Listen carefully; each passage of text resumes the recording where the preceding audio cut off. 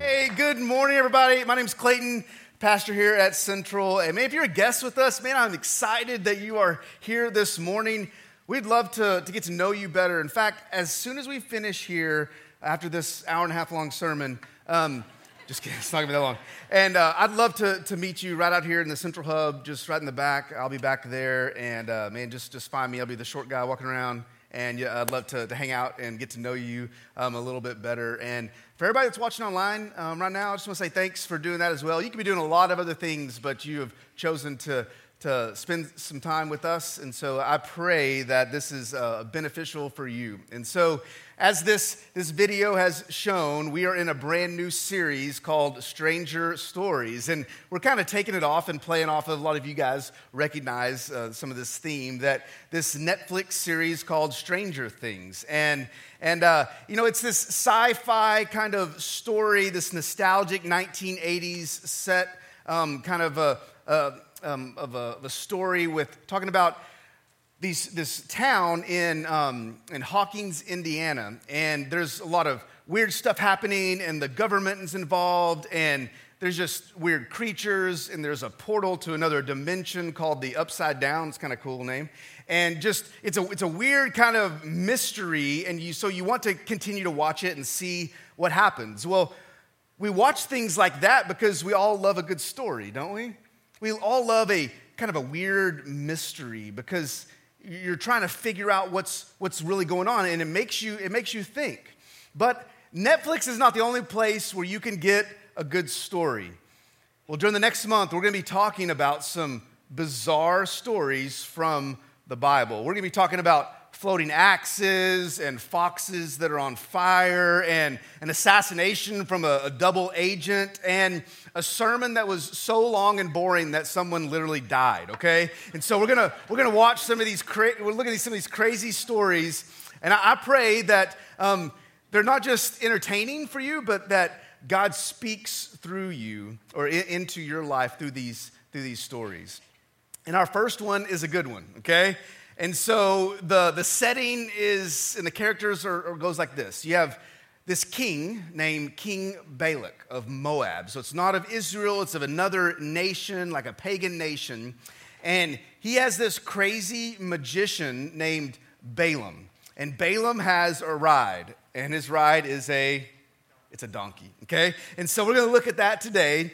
And to begin, we gotta go all the way back 3,429 years ago to 1407 BC and to the book of Numbers, everybody's favorite book of the Bible, okay? So if you have your Bible, turn to Numbers chapter 22, okay?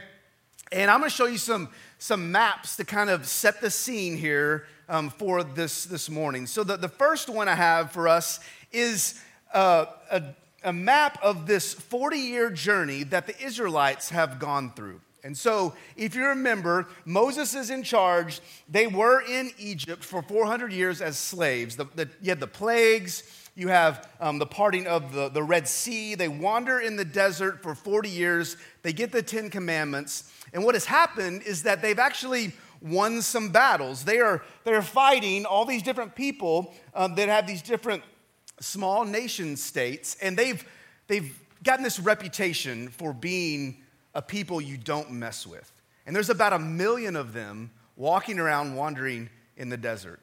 And before they go into the promised land that God had prepared for them, so in this green area, if you can see this on the screen, before they do that, they stop somewhere. They stop right here, just north of the Dead Sea. So the Dead Sea is right there, and they stop right here. Now, there's this nation with King Balak, and the nation is Moab. And the people of Israel didn't go through Moab. They actually went around Moab. But the king got really nervous because of this. I mean, literally, if you had 1 million people walk next to your house, I mean, you'd be kind of nervous as well, especially with the reputation that you don't mess with them. And so they were concerned about it. And Moses led the people to this place called the Plains of Moab. And it's in Numbers chapter 22, starting in verse 1, that we read about it. So we're going to kind of go through this story together this morning. If you don't have your Bible, it's okay. We'll put all the verses up here on the screen. Here's what the first verse says. It says, the people of Israel, they traveled to the plains of Moab, and they camped east of the Jordan River across from Jericho. And here is a picture of the plains of Moab. It's an actual picture. So here's the Dead Sea right over here. You can see Moab kind of off in the distance up in the mountains. There's the Jordan River to the north of the Dead Sea, flowing into the Dead Sea, and that's where the Israelites camped, in the plains of Moab. Over 1 million of them, all camped out right there, and you could see this huge horde of people from Moab. And the king was afraid. And one of the things he was afraid of is that he thought that the Israelites were going to come back into the mountains and conquer his nation. And so he wanted to, it's pretty smart of him, he's like, you know what? I'm going to get the first strike on them, okay? So I'm going to hit them before they're even ready for battle. And he knew of a secret weapon. And this secret weapon was a guy named Balaam. And Balaam wasn't near Moab, he was far off. And he was this pagan prophet. And he was, in that time, he was kind of like a celebrity of the day, okay? So if he was around today, he'd have millions of people following him on Instagram, okay? He had a ton of people that followed him and wanted his services because he was this expert in the art of magic and casting curses on people. And so look what happens in verse 2 through 6. Here's what it says. Balak, son of Zippor, it's crazy names, okay? The Moabite king had seen everything the Israelites did to the Amorites, so he saw what they had done in battle. And when the people of Moab saw how many Israelites there were, they were terrified. And the king of Moab said to the elders of Midian, "This mob will devour everything in sight, like an ox devours grass in the field." Then it goes on and says, so Balak, king of Moab, sent messengers to call Balaam, son of Beor, who was living in his native land of Pethor near the Euphrates River. And his message said, "Look, a vast horde of people has arrived from Egypt, and they cover the face of the earth and are threatening me. Please come and curse these people for me, because they're too powerful for me. Then perhaps I will be able to conquer them and drive them from the land. And I know that blessings fall on any people you bless, and curses fall on people that you curse." And so this was Balak's plan, okay? His plan was to hire this superstar of the ancient world, okay? And so he sent messengers to help him defeat the Israelites. And here's another map of where these messengers had to go. So Pethor is not near where they are. It's 450 miles away. Can you imagine traveling 450? Or you get the call from the king that you've got to take this message, okay? You can't send a text, can't send an email, can't even send a snail mail letter. You've got to travel 450 miles all the way to Pethor to try to get this guy, try to hire this guy to come down and help you. So Balaam somehow has a relationship with God. Not really sure about it, but look what it says. Balak's messengers, who were elders of Moab and Midian, they set out with money to pay Balaam to place a curse upon Israel. And they went to Balaam and they delivered Balak's message to him. "Stay here overnight," Balaam said. "In the morning I will tell you whatever the Lord directs me to say." So he starts beginning to talk about the Lord, which is interesting because he's like a pagan prophet. So it's interesting to think about. So the officials from Moab, they stayed there with Balaam. And Balaam gets some type of message from God. And look what happens in verse 12. God told Balaam, "Do not go with them." Like, don't do it. Don't go with them. "You're not to curse these people, for they have been blessed." And the next morning, Balaam got up and he told Balak's officials, "Go on home, guys. The Lord will not let me go with you. I just can't go." And so they had to travel 450 miles back, all the while trying to figure out what they're going to say to the King Balak, you know? And they had to tell him. He gets really ticked off. And so he's like, "You know what? Here's a blank check. I'm going to give you a blank check. I want you to go back up there again and try to entice him to come back." And so this is exactly what happens in verse 18. But Balaam responded to Balak's messengers. This is the second go-round. So I don't know how many months this story is taking place. And here's what he says. "Even if Balak were to give me his palace filled with silver and gold, even if I had this blank check, I would be powerless to do anything against the will of the Lord," get this, "the Lord my God," which is interesting. But stay here one more night, and I will see if the Lord has anything else to say to me. So he does that. He stays there. They stay there. And it says that night, God came to Balaam and told him, since these men have come for you, get up and go with them. So originally he said, don't go with them. And now he's saying, go with them, but do only what I tell you to do. So the next morning, Balaam, he gets up and he saddles his donkey and started off with the Moabite officials. But God was angry that Balaam was going. I was like, what? I'm reading this, like, that doesn't make any sense. I mean, is God like bipolar or something? Because like he said, don't go with them, and now I'm mad that you are going with them. Like, just, man, come on, I can't win, right?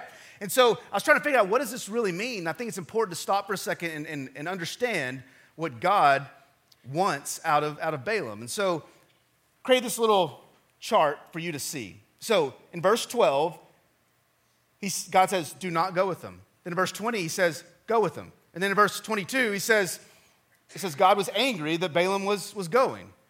And so the problem is that the Bible is not written in English, okay? The Old Testament was written in Hebrew, and the Hebrew language has a lot more depth to it than the English language does. And so the way we translate it simply into English, but there's a whole lot more going on in the Hebrew. And so in the original Hebrew, when he says with them, originally in the verse 12, he's talking about being physically with them and mentally with them. So, hey, do not go with them physically and mentally. Or, in other words, don't just walk with them on this journey.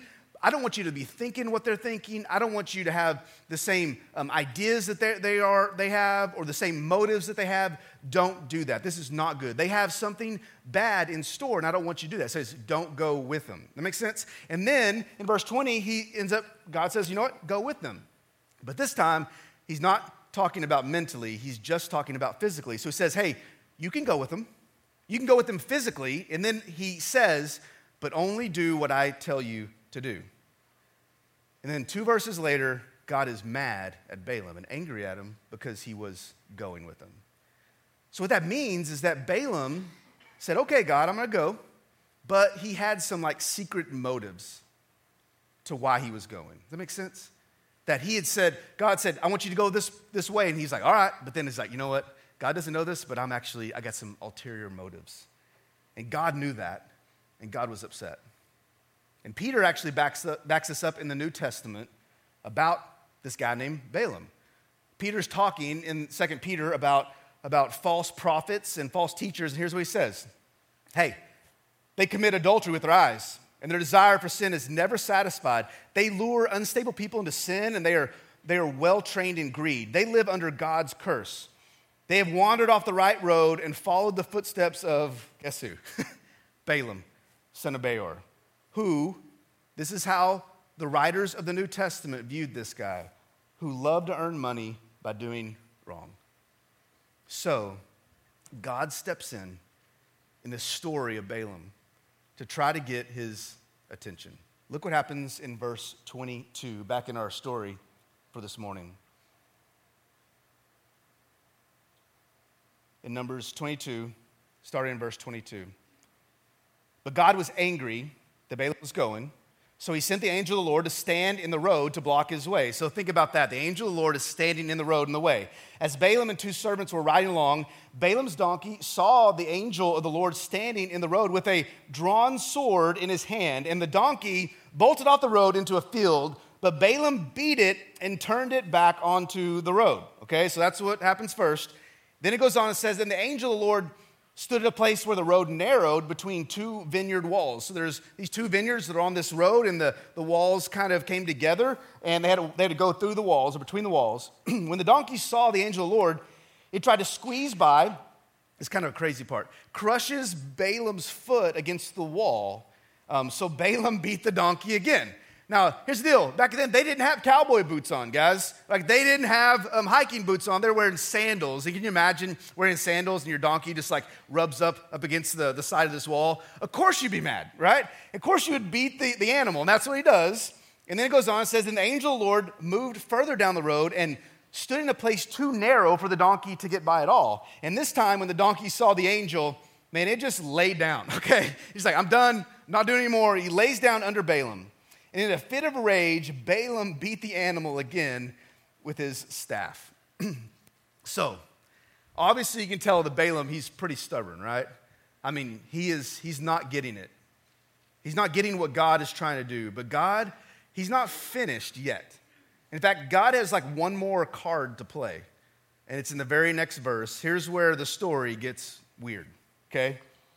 Then the Lord gave the donkey the ability to speak. What have I done to you that deserves your beating me 3 times? It asked Balaam, okay? Like that's crazy. So the donkey begins to talk, and God is talking through a donkey. And I can't imagine what this looks like. The only thing I can imagine what this looks like is this next picture, right? Okay, so like this is what I think when I think of this story. Now you'll never think of it any other way, okay? So there's Balaam and the talking donkey, you know what I'm saying? And so that's all I can think about when Shrek is riding donkey, okay? And I wish the craziness ended there when the donkey begins to speak, which is just a crazy, weird part of the Bible, but it doesn't. It keeps going. Look at the next verse, verse 29. You have made me look like a fool, Balaam shouted. If I had a sword with me, I would kill you. So he's like talking back to the donkey. But I am the same donkey you have ridden all your life, the donkey answered. Have I ever done anything like this before? No, Balaam admitted. People read over that, and I'm like, that is the weirdest part of the story, okay? Like, not only is the donkey talking, but Balaam is having a conversation with the donkey, right? Can you imagine being one of his servants in this story? The 2 servants that are with him. I mean, this guy's nuts. And he's talking to this donkey like it's no big deal. And look what happens in verse 31. Then the Lord opened Balaam's eyes. And that's really important, okay? The Lord opened Balaam's eyes, and he saw the angel of the Lord standing in the roadway with a drawn sword in his hand. And Balaam bowed his head and fell face down on the ground before him. Why did you beat your donkey those 3 times? The angel of the Lord demanded. Look, I have come to block your way because you are stubbornly resisting me. 3 times the donkey saw me and shied away. Otherwise, I would certainly have killed you by now and spared the donkey. And so this angel speaks to Balaam. And this is an incredible story. But here's what this story is about. It's about God working through an angel and a donkey to impact Balaam's life. And I think there's 3 lessons that I see in this story that I'd like to share with you this morning. And the first lesson is this, that God wants your attention, right? God wants your attention. God was consistently trying to get Balaam's attention and trying to help him to see the way that he wanted him to go. And I think this happens a lot in our lives. I think about my life and I think, man, there's been times where God has really gotten my attention in incredible ways. A lot of you guys know my story about being at West Point and God calling me into ministry. And it was just this life-changing moment, this life-changing instant where I recognized and realized what God was doing. And something incredible happened, and my life has never been the same since. And you guys might know that kind of thing in your own life. There's been times where there's been some impactful moments where there's a fork in the road, and you look back and realize that was a changing moment in my life. Maybe it's a tragedy, maybe it's a decision that you had to make, or it was an opportunity you never thought you would have, and it has changed your life. And you stepped into that, you stepped out of something, but it was impactful in your life. But if I was to be honest with you, I would say that my call into ministry was not a single moment, but it started way before that. Like God was nudging me towards something. And I was so stubborn and selfish and immature that I fought it, you know?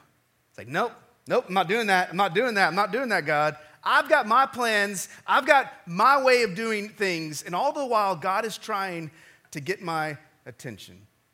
Has he done that in your life too? Has there been times where you finally, something broke and something crazy happened, and you look back and go, man, God, you've been trying to speak to me for a long time, and I've just been ignoring you. It's kind of like when you drive into Tulsa, and they're always doing road construction, right? And they have those concrete barriers. When you see a concrete barrier, and it kind of narrows into one lane, and it starts doing this weird stuff, you know, I'm always between like two 18-wheelers, you know? It's like, and you don't want to run into the concrete barrier. And you see some people that do that, you know, like just the tires, like, oh man, that was a bad day for that person. But when the concrete barrier moves, what do? You move with it, right? It's guiding and directing you. And this is exactly what God is doing with Balaam. Did you notice it? In the story, there was 3 different opportunities for Balaam to get it, and he doesn't get it. The first one is kind of this easy, gentle nudge, where the angel stands in front of the donkey, but there are 2 big fields on either side. And so the donkey can take an easy detour and get around. And that's kind of what happens. And then the next one, it gets a little more serious, and there's vineyard walls, right? And so it kind of narrows, and so there's not a whole lot of room to maneuver. In fact, it gets so bad that his leg gets destroyed, okay? And so it gets a little more serious, and then it gets even more serious with there's this narrowing passageway where there's nowhere to go. And so the donkey just lays down. And here's the thing I've realized is that God is fighting for your attention in a world that is so distracting, you know?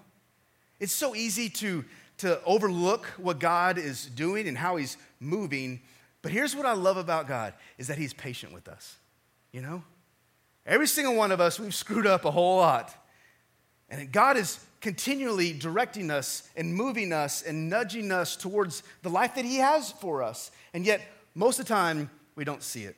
But he is very patient with us. In fact, Psalm 103 says this: the Lord is compassionate and merciful. He is slow to get angry, and he's filled with unfailing love. I want you to think about this verse in light of the story, or put this verse into our Balaam story today. This is how God is. Even in the middle of that story, he is compassionate and merciful, and he's slow to get angry, and he's filled with unfailing love.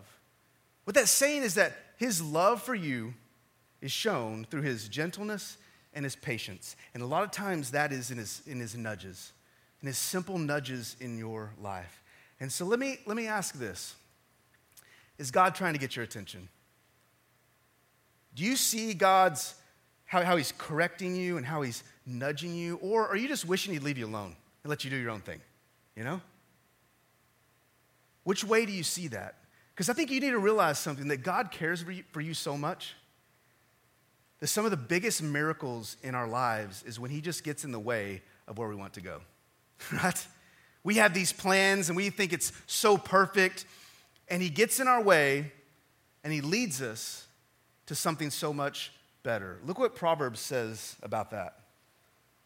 Proverbs 16:9 says, we can make our own plans. Like, we're excellent. We're experts at making our own plans. But the Lord determines our steps. And I get it, guys. It's not always easy. It's not always easy to say no to that person that you need to say no to that relationship that you know you need to get out of, but you're still in. It's hard to say yes to something that is kind of scary and it feels like it's out of your control. Those situations can be tough, but God perhaps is nudging you towards those things, and he's got a better plan for your life. He does. But God uses these detours. He uses these off-ramps. He uses these exit ramps, these lane changes to reroute your life and to change you. And I think that's amazing that God does that. He's got a plan for you, and he loves you. It's not against your plans, it is for you. But sometimes we don't recognize what God is doing. We don't. And so we get kind of sideways with God. And that's exactly what Balaam did. He got angry, which is the second impactful lesson that I see here. And you guys will like this one. Anger towards God makes you look like a donkey, okay? You can put whatever word you want in there, okay? But anger towards God makes you look like a donkey. And that's what happens. Like when we get mad at God, what happens is we can't see what he's doing. we don't recognize. And so anger blocks all rational thought, and we can't see how much he loves us. We can't see how much he's for us and is working through us and in us. And all we can see is the situation we're in, even to the point where we can do some pretty stupid things and we get mad at God like he doesn't know what he's doing. And that's exactly what was going on with Balaam. Balaam was the same. He was so mad at the situation that when the donkey responded to God's direction, he beat it.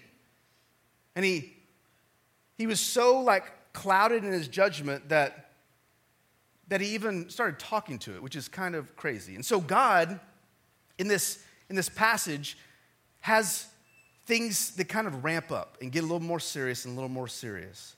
From simply detouring to crushing your foot, right? To finally getting in the way and the donkey just lays down. And sometimes when God steps in your path, it can hurt. And it can change you. And it can cause you to pause and ask, God, what are you really doing? And when God finally talked through the donkey, Balaam starts arguing with him. And what I see about this is that Balaam, he was super stubborn, Anybody know a stubborn person? Come on. Okay, yeah, me over there. He was so angry. He was so stubborn. And honestly, I would say he was so stupid that he couldn't even realize what God was up to. It's kind of like when you're walking a dog on a leash, What does your dog do? Okay, if you got perfect dogs, I don't want to talk about it, okay? When you got the dog that is dying and it's just choking itself and it just keeps pushing and pulling and wants to go different directions, and it's stupid. It does that because it doesn't know that its master has great plans for him and is trying to protect him. It's trying to protect the animal from going into the road and chasing that squirrel or chasing that cat or doing something stupid that can get it hurt. It just doesn't realize what the owner's trying to save them from, right? And the dog doesn't realize what the owner is leading them towards. And so what the dog wants to do is just run off on its own.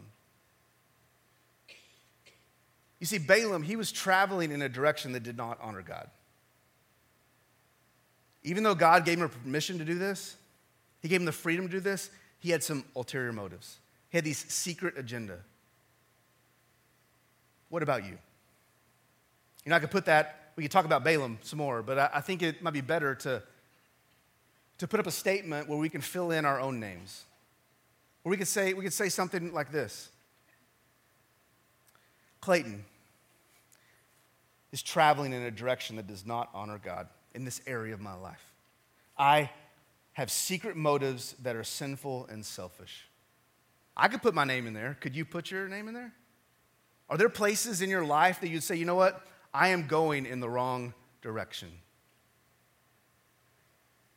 And if I was to be honest, when God tries to direct my path, I get ticked off a little bit, I get mad that my plans didn't work out. I get mad that I had to say no to something I really wanted to say yes to. But God was working and moving, and I recognized that. And that's the thing. God wants to get your attention. And he's going to get your attention one way or the other. And he just might use a talking donkey, okay? Which brings me to the third impactful lesson for today. The third and final one, this one. That God loves to use the unqualified and the rebellious to change the world. He loves to do that. One of the reasons he does this is so he can get the glory, guys. He wants to use people that are unqualified and rebellious so it really shows the power of God. In this story, who was the unqualified? The unqualified was the donkey, okay? The donkey has no business talking for God or God working through and talking to the donkey or through the donkey. But the donkey being unqualified was used by God to change Balaam's life, to speak to Balaam. And the person who was rebellious, obviously, was Balaam, but God still used him. And the story goes on later. We're not going to read this today, but the story goes on that Balaam goes and is able to speak on the behalf of the Israelites, and God, speaking through Balaam, changed a nation and actually saved a nation, which is pretty incredible that God would use a pagan, rebellious prophet to do that. Here's the deal. You may be unqualified, and I'd probably say you are unqualified, okay? I am unqualified to be used by God. You may be a rebellious person. Maybe you're in the season of rebellion. Maybe you've matured a little bit, but we're all rebellious at times, right? But the beautiful thing is that God still wants to use us. The disciples, the very first followers of Jesus, man, these guys were super rebellious and unqualified. They were not the best of the best, and they messed up a lot, which is great hope for us. Just look around the room. There's a lot of unqualified, rebellious people here. There's a lot of qualified and unqualified and rebellious people online, but God still wants to use us. But here's the deal. Before God uses us, he wants to get our attention. And you have to see what he's up to. You have to recognize his nudges, and then you have to respond. So let's look at how Balaam responded. The story goes on in verse 34. So we're almost done with the story, but here's how Balaam responds. Through all of that situation, the talking donkey, here's what happens. Then Balaam, he confessed to the angel of the Lord, I have sinned. I didn't realize you were standing in the road to block my way. I will return home if you are against my going. There's this attitude of repentance here. Don't you see it? That Balaam realized what he had done wrong and didn't just say, I'm sorry. He says, you know what? I am going to go in the direction that you're calling me to. I recognize those concrete barriers, and I'm not going to keep pounding into them anymore. I'm going to go in the direction that you want me to go. And my question for us today is, what is your response to God? What is your response to God if you recognize in your life that there are some things that you need to change? Is it a humble yes when you recognize his nudging, or are you stubbornly saying no? Guys, God wants to get our attention. And maybe today he's wanting to do that. And he has a plan for our lives. And his plan is to use us, the unqualified and the rebellious. And this is exactly what happens to Balaam. Our last verse in this story, verse 35. Here's what happens. But the angel of the Lord told Balaam, go with these men, but say only what I tell you to say. Okay? I am calling you this direction, but I got to have your heart, right? God's saying, I've got to have your heart, and you got to be following in the direction that I have for you. So Balaam went on with Balak's officials, and I told you what happened, of how God worked through him and changed a nation. Here's the point. God can use anyone, even a donkey, an unqualified donkey, and a rebellious prophet. And perhaps the day is today that you recognize that in your life. How do you know what those nudges are? Let me stop there just a second. Let's just get real for a second. How do you know what those nudges are? Well, I think a lot of times it takes reading the Bible, okay, to actually understand those nudges. And so you read the Bible and you see where Jesus says, I am the way and the truth and the life, and no one comes to the Father except through me. If you see that, you see that not as just a old ancient statement, but as a nudge towards life, right?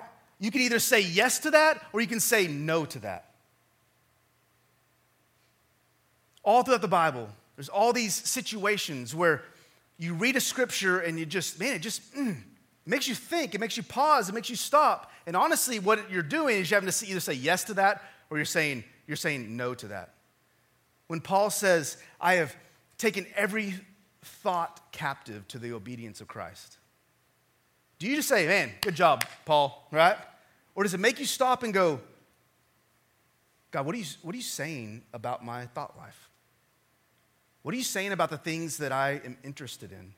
The things that I laugh at, the things that I gravitate towards. God, what are you speaking into my life? And you begin to contemplate that. You recognize God's nudge and his leaning in your life, and it changes you. Do you see that? That's how you recognize what God is doing. And we got to do that. God wants to get your attention. He wants to change your life. And perhaps today is the day that you recognize God's pursuit. And you've been far from him. And he's trying to pursue your heart and say, you know what? You don't even have a relationship with me. You do not know me. You know some stuff about Jesus, but you've not given your life to me. Maybe today you would see this lesson and realize that God loves you. He loves you so much that he sent Jesus to die for you, to pay the penalty for your sins. And all he asks is that you repent and turn towards him and accept that. Man, it's nothing you have to do. He's done it all for you, but he wants a relationship with you. And maybe today he's calling you. Maybe today is the 100th nudge that he has put in your life towards that moment where you would say yes to him. And the great thing about God is that he is patient towards you, and he loves you. In fact, this is a pretty crazy verse, and I'll end with this. In 2 Peter, here's what he says. You know what? The Lord isn't really being slow about his promise, as some people think. No, he is being patient. Why? For your sake. He's being patient with you. He does not want anyone to be destroyed, but he wants everyone to repent. He wants you to turn towards him. Maybe today is the day that you do that. You know what? Let me do something real quick. I'd like to just pray over you for just a moment. If you bow your heads for just a second, I want you to think about what God is nudging you towards or nudging you from. And ask the question yourself, how will I respond? God, I thank you for everyone in this room. I thank you for everyone that's watching online right now. And Jesus, I thank you for the sacrifice that you made and how we can read it and we can know that it is true and we can trust you. And we got to make a decision for you or against you. There's no middle ground when it comes to Jesus. You either say yes to his gift or you reject that gift. And I pray if there's anyone in this room who has never accepted that gift, if they would say yes today. I thank you, God, that you are patient with them. I thank you that you're patient with us. Lord, we can't get in all the specifics today of all the ways that you're directing us and closing doors and opening up opportunities. Look at every single person in this room, every single person listening to this knows what we're talking about. They know in their own lives where the Holy Spirit speaks into their heart and says, don't do that. And yet we do. Where we know of opportunities where God is saying, trust me, in faith, walk this way. And we say no because we don't have everything under our own control. We can't predict the outcome in our own energy. And honestly, God, that's sin, and we need to trust you. So Jesus, thank you for the nudges you give in our lives. Thank you for even the times where those nudges hurt and they're painful. But it's because you love us and you're for us. So Jesus, help us to see where you're directing us and help us to say yes when we need to say yes. And when we need to say no to some things, help us to do that as well. And then we can take a weird story like Balaam and this talking donkey, which is just so strange in the Bible, and we can recognize and see what you're teaching us and how you're doing kind of the same thing in our lives over and over and over again. Help us to see what you're doing and help us to respond. We pray in Jesus' name, amen.